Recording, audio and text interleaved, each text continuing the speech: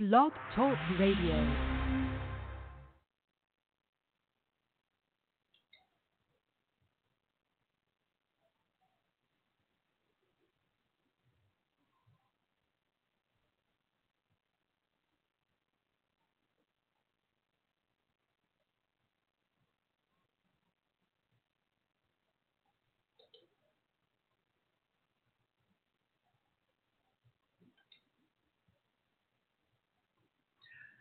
Oh, wouldn't it be nice if our music would start when it was supposed to? And probably about halfway through this sentence, the music will start. I got the spinning wheel of death going right now. But welcome back. I've been gone a long time.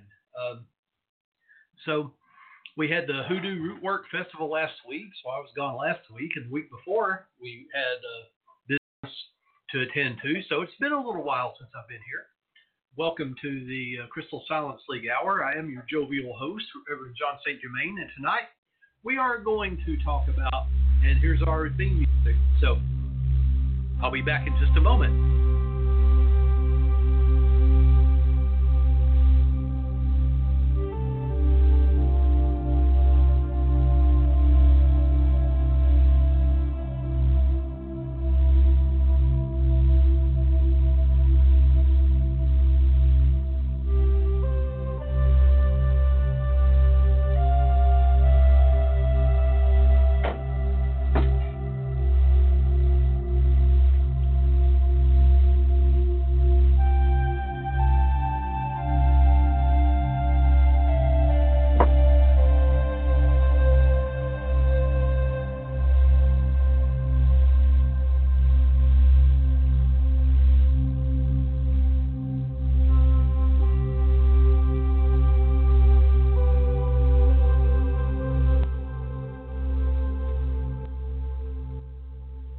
Well, I told you I'd be back.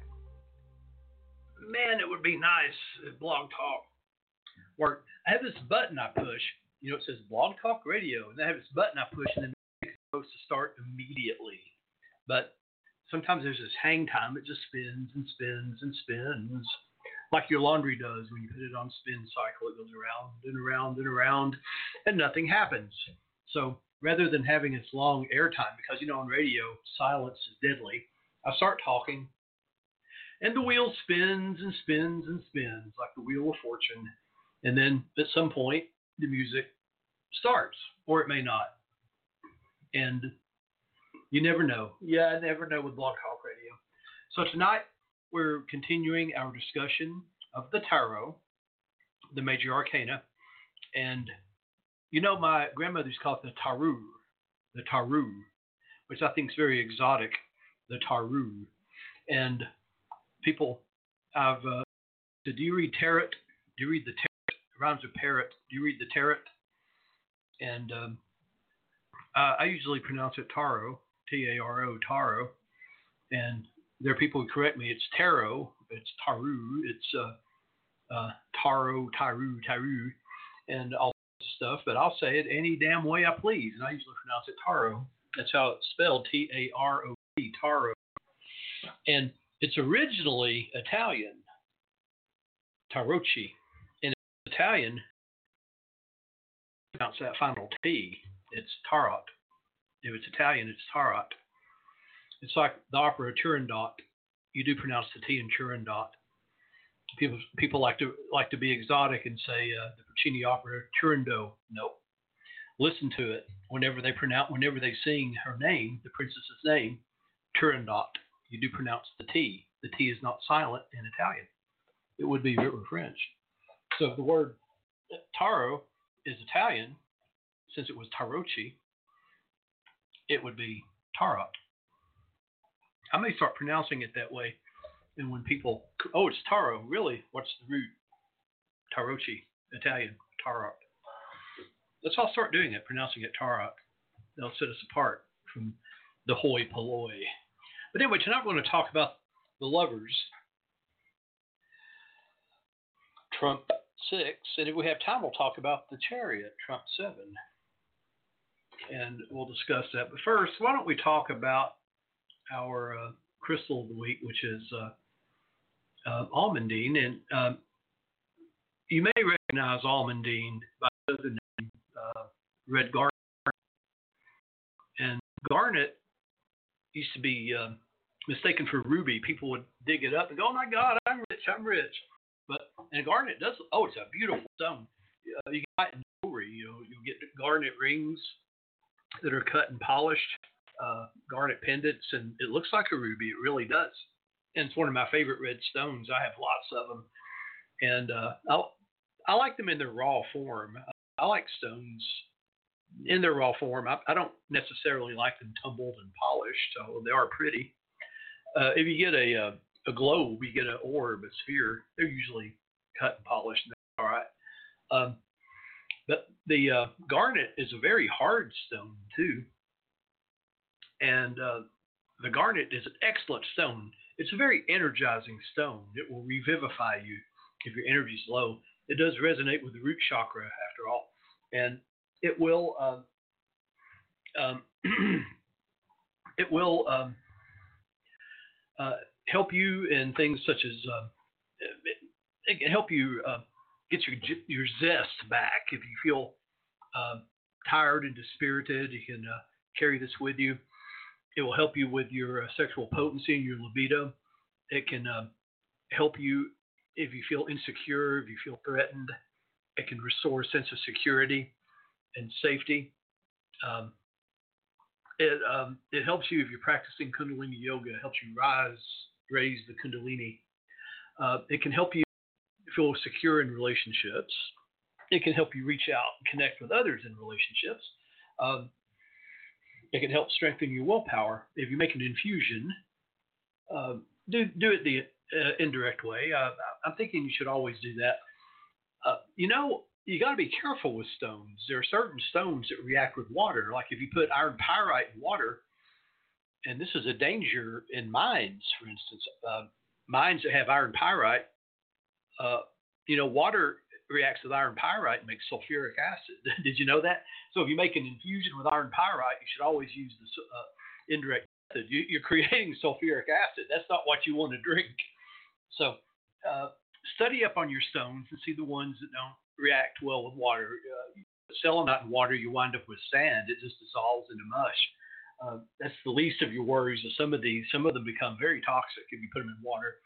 So I always use the indirect method. I put them in a bottle and do it indirectly. But the method I've been using of late is just get a wine bottle that has the indentation in the bottom. That's called the foot. And I stack my crystals on a plate and put the wine bottle over it and then fill it with the water and let it infuse through the bottom of the bottle. Add a few drops of brandy, and I've been putting flower petals like the Bach flower remedy for different conditions. I'll infuse flowers and herbs with the water as well, and make kind of a triple infusion this way, and decant them, a little bit of brandy in there. Of course, if you're like me, you put 3 fingers of brandy and a little bit of water. But that's another story. I won't bore you with my my alcoholism. But anyway, that's I'm not an alcoholic, not really. I just take a drink now and again. You think garnet is revivifying? You should take a shot of cognac. That does the same thing. We are the Crystal Silence League, and the Crystal Silence League was established around 1917 by Mr. Claude Alexander Conlon, and for the purpose of projecting positive prayer and affirmation to those in need. And by all means, go to the gift shop or go to Amazon and get our book, Secrets of the Crystal Silence League. I did a presentation on this at our Hoodoo Heritage Festival last weekend and taught techniques with a small crystal. If you attended that, you got a little free crystal ball about half an inch or 3/4 of an inch in diameter. And I taught folks how to use one.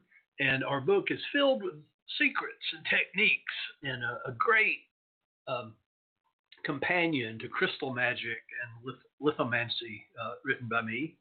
And with these 3 books, they can change your life if you learn the techniques in this book.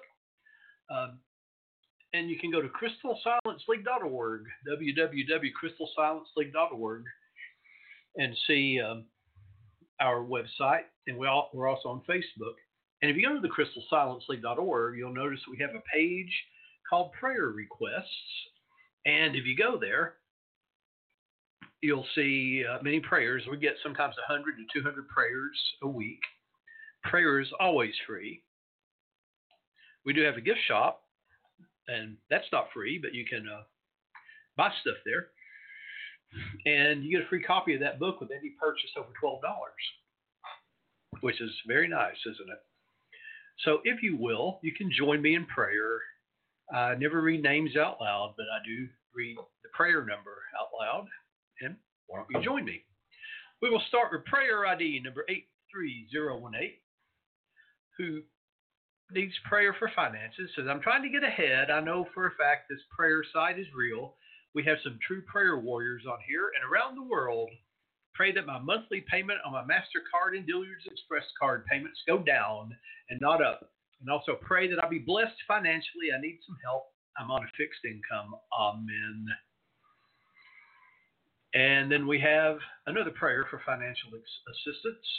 Prayer ID 83017, who says, please pray that I am able to come up with $1,000 to pay the rest of my bills for this month. Amen. And prayer ID 83014. I ask everyone pray that I get approved for a military veterans diversion on my case, please. Amen. And here we have prayer ID 83013, who prays, Dear St. Jude, thank you for answering my prayers. I love you so much. I appreciate you. Hugs and kisses. Amen. And prayer ID 83012, who says, I'm going on months now of dreaming about the same person every night, and that person would be my ex. I wanted to go to therapy to avoid this mess, but he did not want to heal from our mistake, so I have to walk away. It's been 4 months. Jesus, I would like to go to therapy with M as soon as possible. Bring M, my love, back to me as a changed man. Restore our loving relationship. Selah, I sing. May all your blessings arrive in praying for me and M. Amen. Prayer ID 83011. Please pray for me. I know that Jesus Christ is healing me because by his stripes we are healed. My issues are that I am totally disabled and have issues of a very sick vagus nerve. I get migraine headaches and constipation and other muscular issues.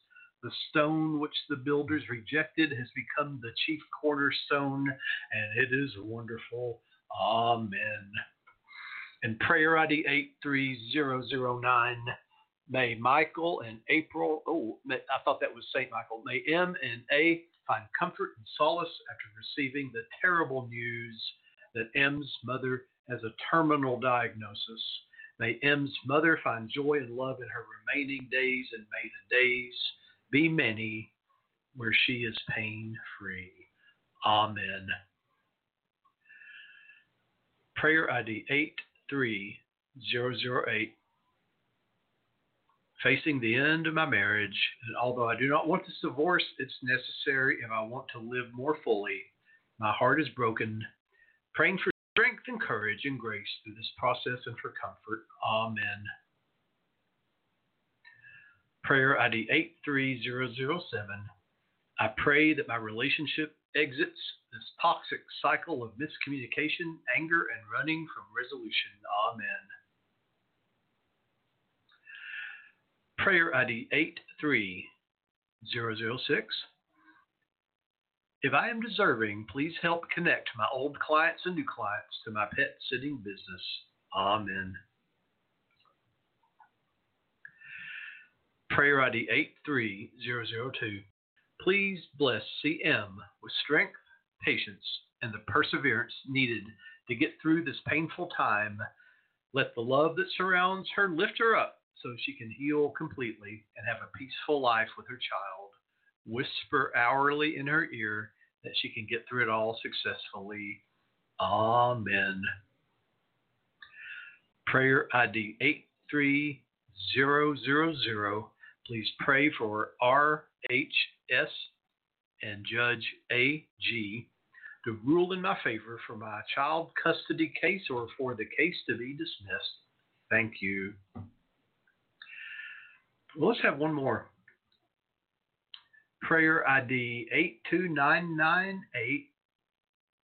I would like prayers for my children, grandchildren, and myself for our protection, health, and finances. Also, special prayers for my daughter, who will be traveling 18 hours from Australia to the USA for safe travel, and also for her daughter, whom she's leaving behind for her protection or safety. Let's have a moment of prayer and meditation for all those in need, all those in need of comfort and affirmation and protection.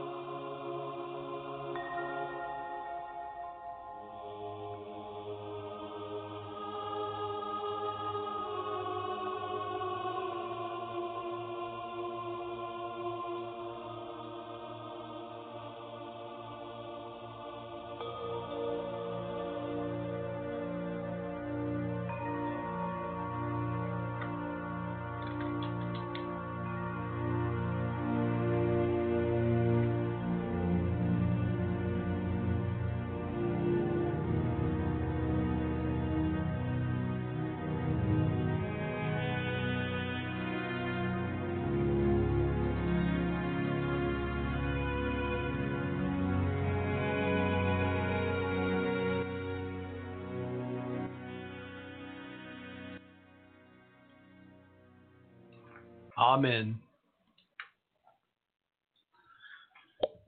Let's say a prayer for Blog Talk tonight, too. I'm trying to get the chat window open. I could not get it open earlier. And I don't know if I can or not. We're certainly trying. It seems to be struggling to open, and maybe we can get it open. Sometimes we get a few people in the chat room, and sometimes we just don't. So, I don't know. Maybe it's open. I don't know. I can't seem to type a message in it, but maybe it is. We'll see. Well, tonight we're talking about information and stuff about the tarot. We'll start with the Lover's card. And in my opinion, the Lover's card is one of the most misunderstood cards. One next to the Fool, I think. In the Major Arcana. It's easy to take it on face value, like the Fool. Fool seems like the Fool. You look at it and go, oh, you're about to make a mistake, about to do something foolish. When what we know is traditionally the Fool represents those who step outside of the stricture of society and go off on their own. It represents the person who follows the spiritual path in one of its more deeper interpretations. You're about to step out from solid society to the spiritual path, and many people who do that are considered foolish. The Lovers is very similar to that. It's easy to look at that and say, well, you're about to have a love affair, you're about to romance, and it's fair to say that on some level it can mean that. It depends on the context. If someone says, the question is, am I about to meet somebody, and that comes up, you could say that. But the Lover's history if you look at its story, if you look at it historically, it means a lot more than that. Oh my gosh, yes. So we look at the Rider-Waite deck, and we know that Arthur Waite and Pamela Smith revisioned the tarot and made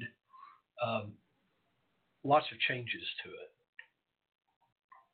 They revisioned it. They brought a new kind of interpretation to it. And the Lovers is probably the most dramatic in the reinterpretation and changes. We saw what they did with the Magician. The Magician was a conjurer. He was a David Copperfield type of magician. He was doing tricks. He was doing the cups and balls, which is a trick where, similar to the three shell game, you had 3 cups and a little ball would be placed under one cup and jump to another. You've seen magicians do it probably. He would make the ball disappear and it would appear under one cup, or we'd put it under one cup and return to another. And then at one point, the little red ball might turn into a lemon. At the end, you pick the cup up and there's a lemon or a baby chick or a baseball or something. It's a totally surprising effect. So, but Arthur Waite and Pamela Smith transformed our conjurer from a David Copperfield type of magician to an Albus Dumbledore type, a wizard, which totally changes the way you would interpret it. Although if you know the history, the context of your reading may harken back to that meaning, right? You may say, okay, things are not what it seems, because haven't we seen in wizardry that sometimes the wizard can be a shapeshifter? Sometimes the wizard does do trickery and deception. Sometimes there is illusion involved in wizardry. So even the real wizards often will make things disappear because the conjurer imitates real magic. So we know the history of these cards. We can draw upon their history. Well, the Lovers is the same. In the Tower of Versailles, we see a young man who's just been struck by Cupid's arrow. But there's a difference here. He's forced to choose between 2 women.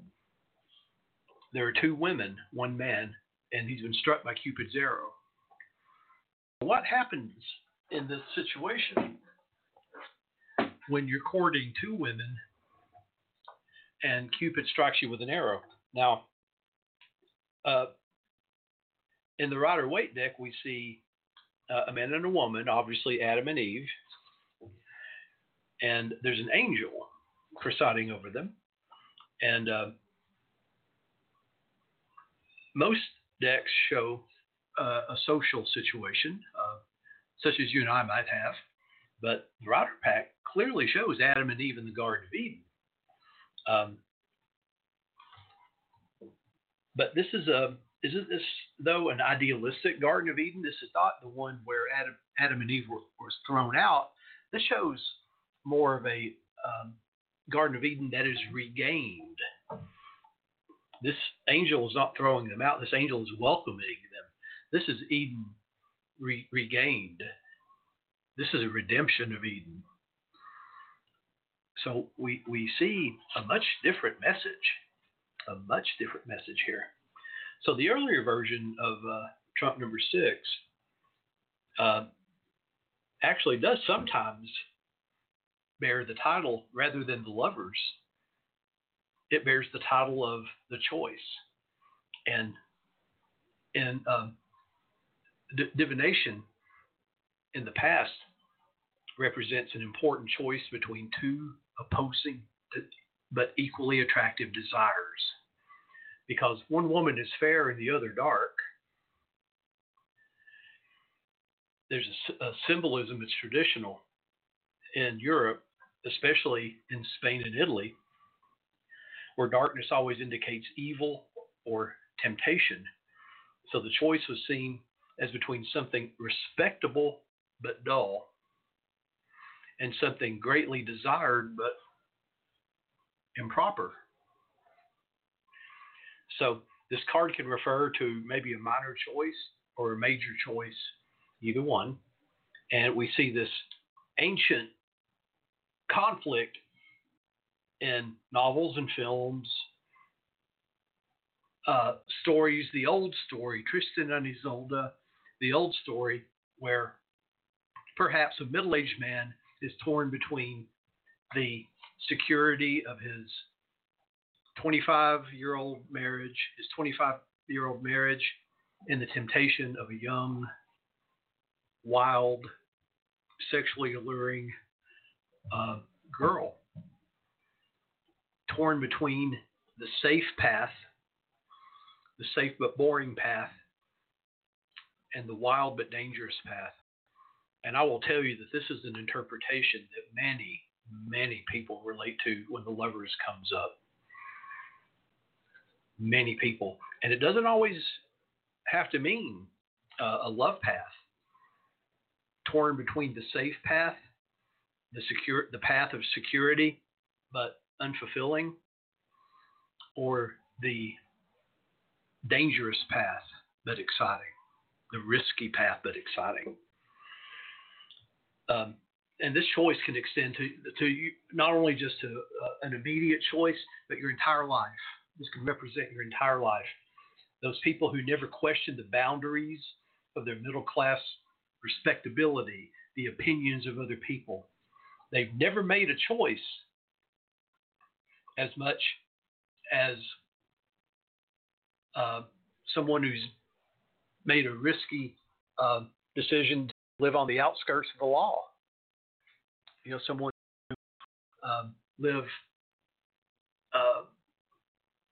let's say a bootlegger, let's say someone who might sell marijuana for a living before it was legal. There are many people who outwardly live socially accepted lives, yet inwardly struggle with torments of desire to do something that if their friends, if their boss, if their family knew about it, would raise a few eyebrows, right? Urges of adultery, violence, or maybe just a desire to throw their tie away, leave their office, and just wander around as a vagabond, the king of the road. But on this spiritual level, there's a choice between the light and dark path. There's the outer path, which in the Rider Pack we've seen has been represented by the Hierophant, where your whole life is laid out for you. You have this whole set of rules. Like people who make a career in the military, you're told when to get up, told when to go to bed, told when to eat, told what to do. Sometimes people who make a career in the military, they retire, and then they don't know what to do. That schedule, that regimen is gone, right? Your life is laid out for you. And then there's the inner path of the occultist. And we know that when you go inward, when you meditate and you go inward, you come face to face with your darkest self, your desires, the things that tempt you. And this is why so few people take the inner path. So few people meditate. Because when you look at yourself and you look inward, you look back, and sometimes you don't like what you see. When you confront your darkest desires, it's very scary. Very scary. The traditional church labeled wizards and magicians and occultists and spiritualists devil worshippers, and all the Christian stories and legends and myths, the dark woman usually was an allegory for Satan. So in this Lover's card, we see the choice between light and dark in the most general and widest interpretation. So in the context of the first, the beginning, this is like number 6 out of 21, if you look at this as a series of steps of evolution, um,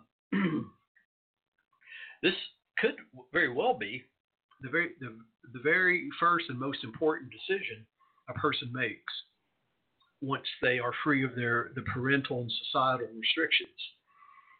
Um, we're burdened by the expectations of our parents and our teachers and society as we grow up. We want their approval. We may say we don't, but we do. We want the approval of our parents. We want our parents to say we're proud of you. These are the things we expect of you. The teachers do it. Society does it. As we get older, we start to have urges. We have sexual urges. We have a glimmering of something out there on the horizon we work for. And these may be in direct conflict with what is expected of us, right? So here we have the light path and the dark path, the left-hand path and the right-hand path. So as a result, we begin to break away from these expectations. If we go along with what's expected of us, our parents' expectations, our parents' religion, what society expects of us, we may find ourselves desperately unhappy. Or maybe not. Maybe we're in perfectly alignment with them. Maybe we take the light path, the path of lightness. But for those who take the left-hand path, called to the left-hand path, and they try to take the right-hand path, they become desperately unhappy. It's not them. So it's very rare that the partners our parents choose for us are the ones we choose for ourselves, right? Our parents say, oh, you should, here's the Smith's son, the Smith's daughter. They're perfect for you. We might not think so. And a lot of the conflicts many of my clients have is that their parents would rather they marry someone else or go with someone else than the person they choose. Didn't you date somebody that your parents didn't approve of, but they thought they were just perfect for you? I did. My mom always tried to break up my relationship. She hated almost everyone I ever dated. She was a Virgo, though nobody was ever good enough for her sons. So the dark-haired woman also appears older in these cards. And so perhaps this is a choice, and this is why I brought my mom up. Perhaps this represents a choice between the mother and the lover, which some people have brought up. People who like to drag Freud and Jung into these cards, and the choice is to stay at home with mom or strike out on her own. And at this point, we start to bring Joseph Campbell into the picture, where the boy has to steal the key from under the mother's pillow and strike out on the hero's journey. And this is not a path I care to go on. I do not want to bring the hero's journey into the tarot. I really don't want to do that. But we start to. Also, we start to bring Freud in, we have to go into the Oedipus thing, the Oedipal dilemma. And I just don't want to go there with this. So, but there is this choice. Do you stay home with mom or do you go out with a woman? Do you go a woman? And I think that there is a thing where you do compare your first wife, your first lover with your mom. You do compare her. I don't go as far as Freud and say, you want to marry your mother. You want to marry someone like your mother, but you do compare.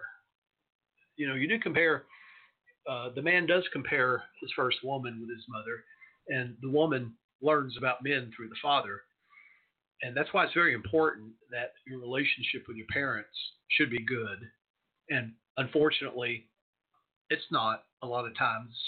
You come from a dysfunctional family, your relationships with the opposite sex or the same sex, if you're into same-sex relationships, is going to be terribly dysfunctional and will require examination and repair. But whether or not the boy secretly desires his mother, as Freud says, the life lived under the parents' protection, ideally, is sheltered. It's safe and comfortable. But the child will basically face the same questions, although it's sometimes couched in different forms, right? You can never become a true individual without making a break from your parents. You can never be yourself, your true self, until you break away from your parents. And nothing Nothing is going to define this more than your sexuality. How you express your sexuality will determine most strongly how you break away from your parents. So the traditional version of the lovers represents adolescence, your choice of sexuality. That's the traditional. But not only does sexuality emerge at the time of adolescence, but also your intellectual and moral independence. So along comes card 6, the choices that are made that determine your individuality, your first glimmer of your true personality with its own ideas and its own purposes, its own goals, its own desires. And this does not necessarily mean physical adolescence, but developmental adolescence. You can be 27 years old and be developmentally 16. You know what I mean by that? Don't you know people who are 30 years old and they're developmentally 16? They haven't grown up yet. So we see the emergence of the individual making the choice between safety and the very risky thing of following the path that leads to your individuality. Not doing what the parents expect of you, but that thing out there on the horizon that's your true destiny. This is in the lover's card.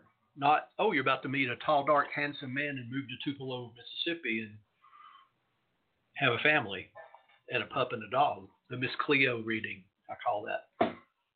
That's the card's traditional structure. So in designing their own version of the lover's card, Waite and Coleman address a different question. What functions do sex and love ultimately serve in a person's life? And that's a very deep question. We sometimes just take it for granted. If I have a lover, if I'm in love and have sex, and this is something clients think, what do you need to be happy? Oh, if I just had, a good relationship, if I had a lover, if love and sex, I'd be happy. What meanings can we find in this drama represented in this card? Two people. It could be a man and a woman, a man and a man, a woman and a woman, two people in love joining their hearts and their bodies. This basic drama repeated again and again and again. The basis almost of every story. Almost every story boils down to two people in love and the complications, the conflicts, the drama, the resolution, the card of human love, finding the truth and the beauty, often the tragedy of the story. So our sexual drive leads us away from isolation to joining. It pushes us to form these vital relationships with other people. And it finally opens the way to love. And love is how we connect to other people. So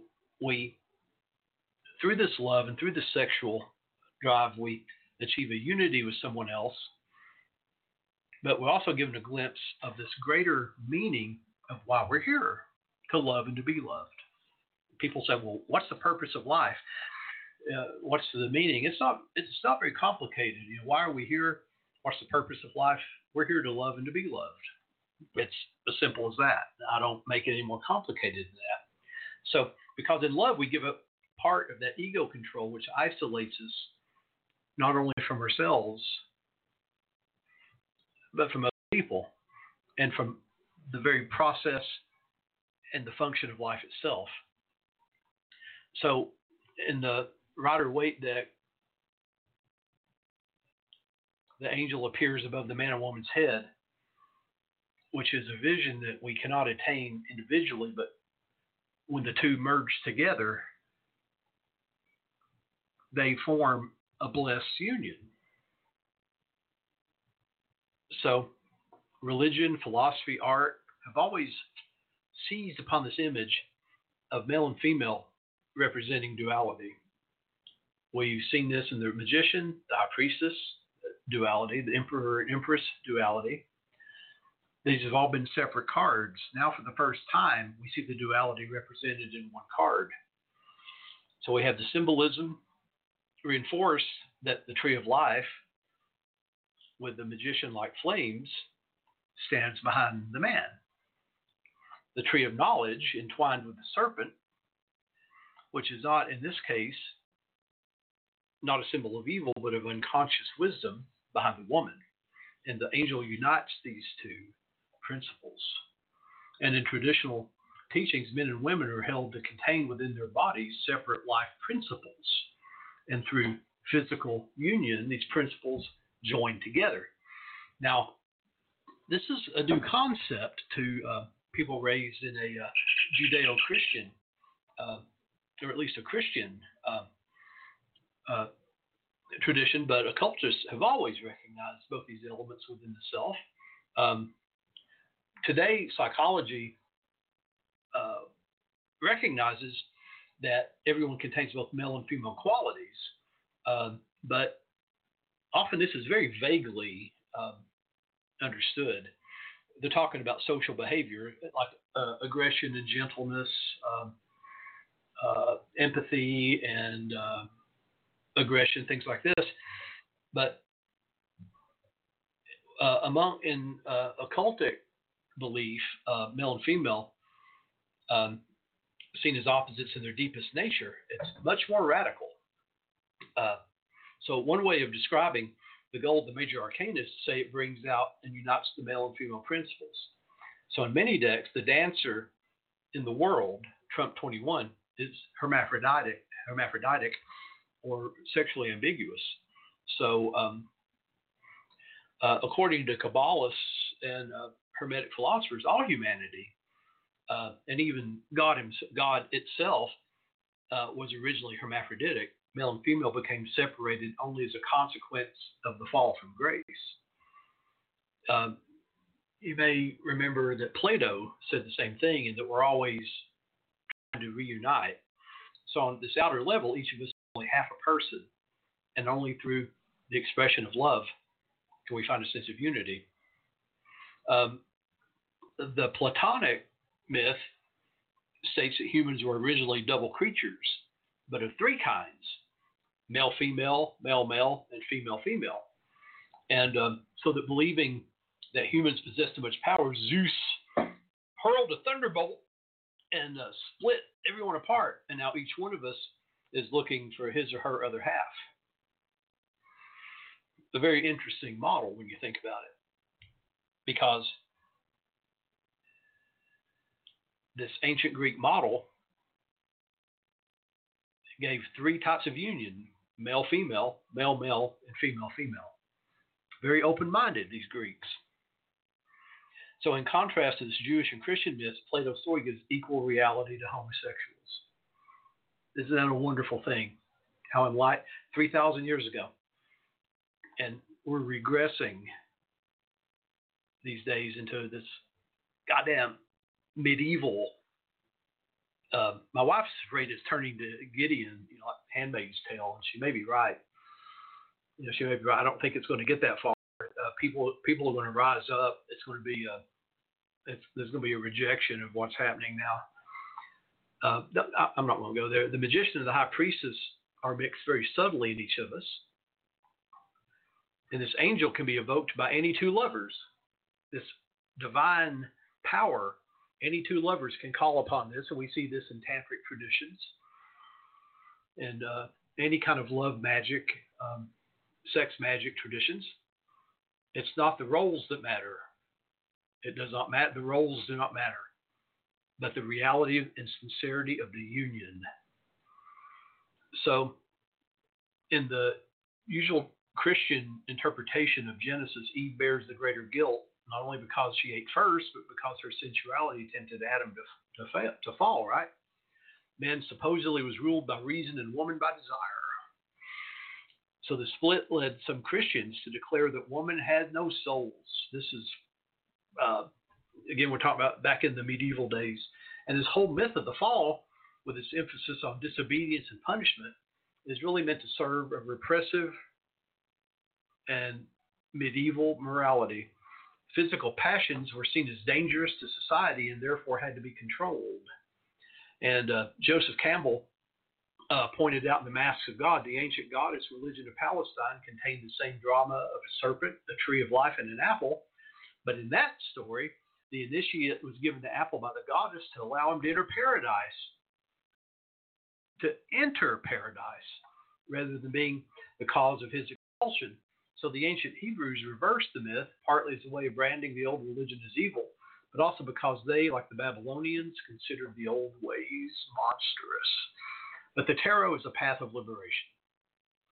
The fear that Yahweh expresses that human beings will become like us is precisely the tarot's purpose, to help bring out the divine spark in us and unite it with our conscious selves, and to end this duality of God and human and make them one, to unify human and God.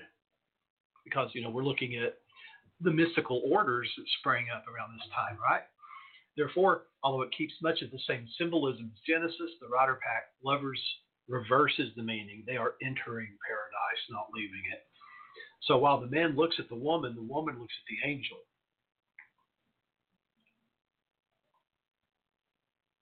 If the male is indeed reason, then rationality can only reach beyond its limits through the medium of passion. And by its nature, reason controls and contains, while passion tends to break down all limits. So our tradition has set the body and the rational mind at odds with each other. And the tarot teaches us that we must unite them. So the single mountain rises between the two lovers, and that it's not the controlling power of reason that raises the senses to a higher level, but rather it's the other way around. And so we can see this in directly psychological terms. Most people are bound within their egos, the masks they present to the world. They define themselves by these roles. But if they can surrender to sexual passion, they can, at least for a moment, transcend that isolation. They can merge with another person. And those who cannot release their egos, even for that instant, those who misuse sex and are misused by it, can never know this union. Sex becomes a mean of gaining power over someone else, but it never satisfies. There's nothing lonelier than that. And when a person rejects the body's desire to release itself with another person altogether, the result is the desperate and lonely depression. A terrible thing. And I have seen it. And it is a terrible, terrible thing. This angel has been excluded from paradise. And at the same time, the passions alone cannot bring us the angel. Sexual indulgence will not do it. These passions must be guided by reason as much as the reason needs the passions to set it free. Remember, this is a union. Those who simply go wherever their desires lead them are often thrown from one experience to the other. We see this in relationship addicts and sexual addicts. Those who just drift from relationship to relationship, trying to capture the euphoria at the beginning of a relationship, but never the commitment. This angel is often seen as Raphael, who presides over the superconscious. And this brings us back to the triune mind, the triple mind. Here we learned that the three levels of the mind are not separate and isolated, the ego, the superego, and the id, but that the superconscious is actually a product of the conscious and unconscious joined together, just as the man and woman is. And the pathway lies to the unconscious because that is where we find the true energy of life. And in fact, the superconscious can be described as the energy of the unconscious brought out and transformed to a higher state. In Buddhism, this is called the store mind becoming, it's a flip-flop. The conscious mind becomes subordinate to the store consciousness, and the Bodhi mind rises. It's called elevating the Bodhi mind. Part of that transformation lies in consciousness, giving energy form, direction, and meaning. So in this triangular motif, the man, woman, and angel forms a triangle. The two figures below represent the dualities of life, while the angel above symbolizes a mediating force between them. And if there is a mediating force, That would be the tantric power of sexual love. And when we surrender to it, we experience a glimpse of something greater than ourselves. Only a glimpse, and only for a moment, because true liberation requires a great deal more than passion. But love can help us see that path and give us a taste that waits of that ecstasy that waits for us at the end of life. And a number of mystics, notably Saint Teresa, have described union with God in terms of sexual ecstasy. Have you ever seen the statue, The Ecstasy of Saint Teresa? Look it up. And she is obviously having an orgasm. The divinatory meanings for the Waite Smith image are pretty straightforward. They refer not only to choice, but to the importance of love in a person's life, sometimes to a specific lover, very often to marriage or a long relationship. And this card implies that a particular relationship will be, have been or will be very valuable to the person. But more than that, this relationship will lead to a new understanding of life. It's a branch, it's a path. And if some specific problem is being considered in this reading, the lovers indicate help in some way, either practically through this person's assistance or through emotional support. But not always true. It's not always true. The lovers in the position of the past, especially if the cards around it indicate a refusal to look at the present situation, can often indicate you're being held back by nostalgia or attachment to a past love, and you're trying to bring the past into the present, and it's not working.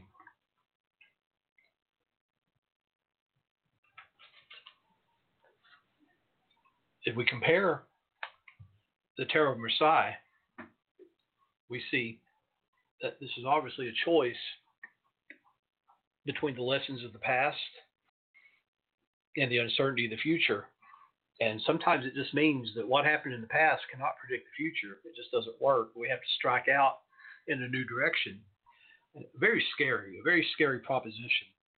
We often want to do the same things over and over. You know, we say, well, these things worked before. And even if they didn't work before, it's what we know.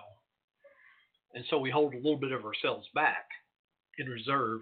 We never give fully of ourselves in new endeavors. We're afraid. We're afraid of being hurt again. And is it possible to regain that childlike confidence to give yourself entirely to something?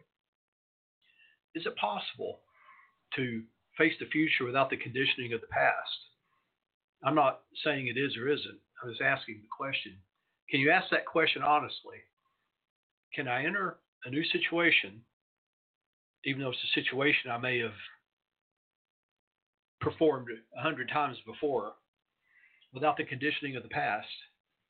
If you've been in a relationship, if you've been in other relationships, and you've had dark things happen, can you enter a new one with optimism and hope and confidence, without the past looming over you, without darkness, the dark lady?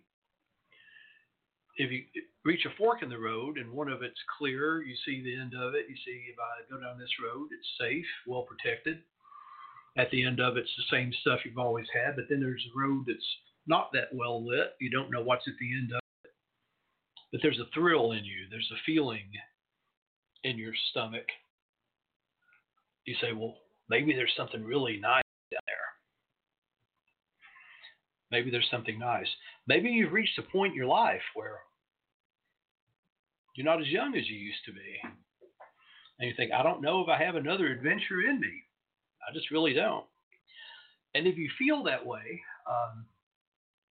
maybe you're 45, maybe you're 50, and you think, I just don't know. Maybe I want the comfort of the armchair, or maybe I want that. I would refer you to a poem by Lord Tennyson, Ulysses. I would refer you to that. Ulysses was the hero of a Greek um, epic adventure, the Odyssey, where for 25 years, he had all these adventures, and he went home to be a king, and it bored him. He didn't want to be a king anymore. So, at an age probably well advanced, 55 or so, he gathered up his old soldiers, and he says, I'm going to go off with my old soldiers and have one last adventure. And he says, there lies the port, the vessel puffs her sails, there gloom the dark broad sea. My mariners, souls that have toiled and wrought and fought with me, that ever with a frolic welcome took the thunder and sunshine and opposed. Free hearts, free foreheads, you and I are old. Old age hath yet his honor and his toil. Death closes all, but something ere the end. Some work of noble note may yet be done, not unbecoming men that strove with gods. The light begin to twinkle from the rocks. The long day wanes, the slow moon climbs, the deep moans round with many voices. Come, my friends, 'tis not too late to seek a newer world. Push off, and sitting well, in order smite the sounding furrows, for my purpose holds to sail beyond the sunset in the baths of the western stars until I die. It may be that the gulfs will wash us down. It may be we shall touch the happy isles and see the great Achilles whom we knew. Though much is taken, much abides. And though we are not now that strength which in old days moved earth and heaven, that which we are, one equal temper of heroic hearts, made weak by time and fate, but strong in will, to strive, to seek, to find, and not to yield. And I'm going to leave you with that. And next week, we're going to take up the Chariot, another card that has hidden depths. I'll leave you with a little bit of music, and I'll see you next week. The Reverend loves you. And off we go sailing into the sunset together.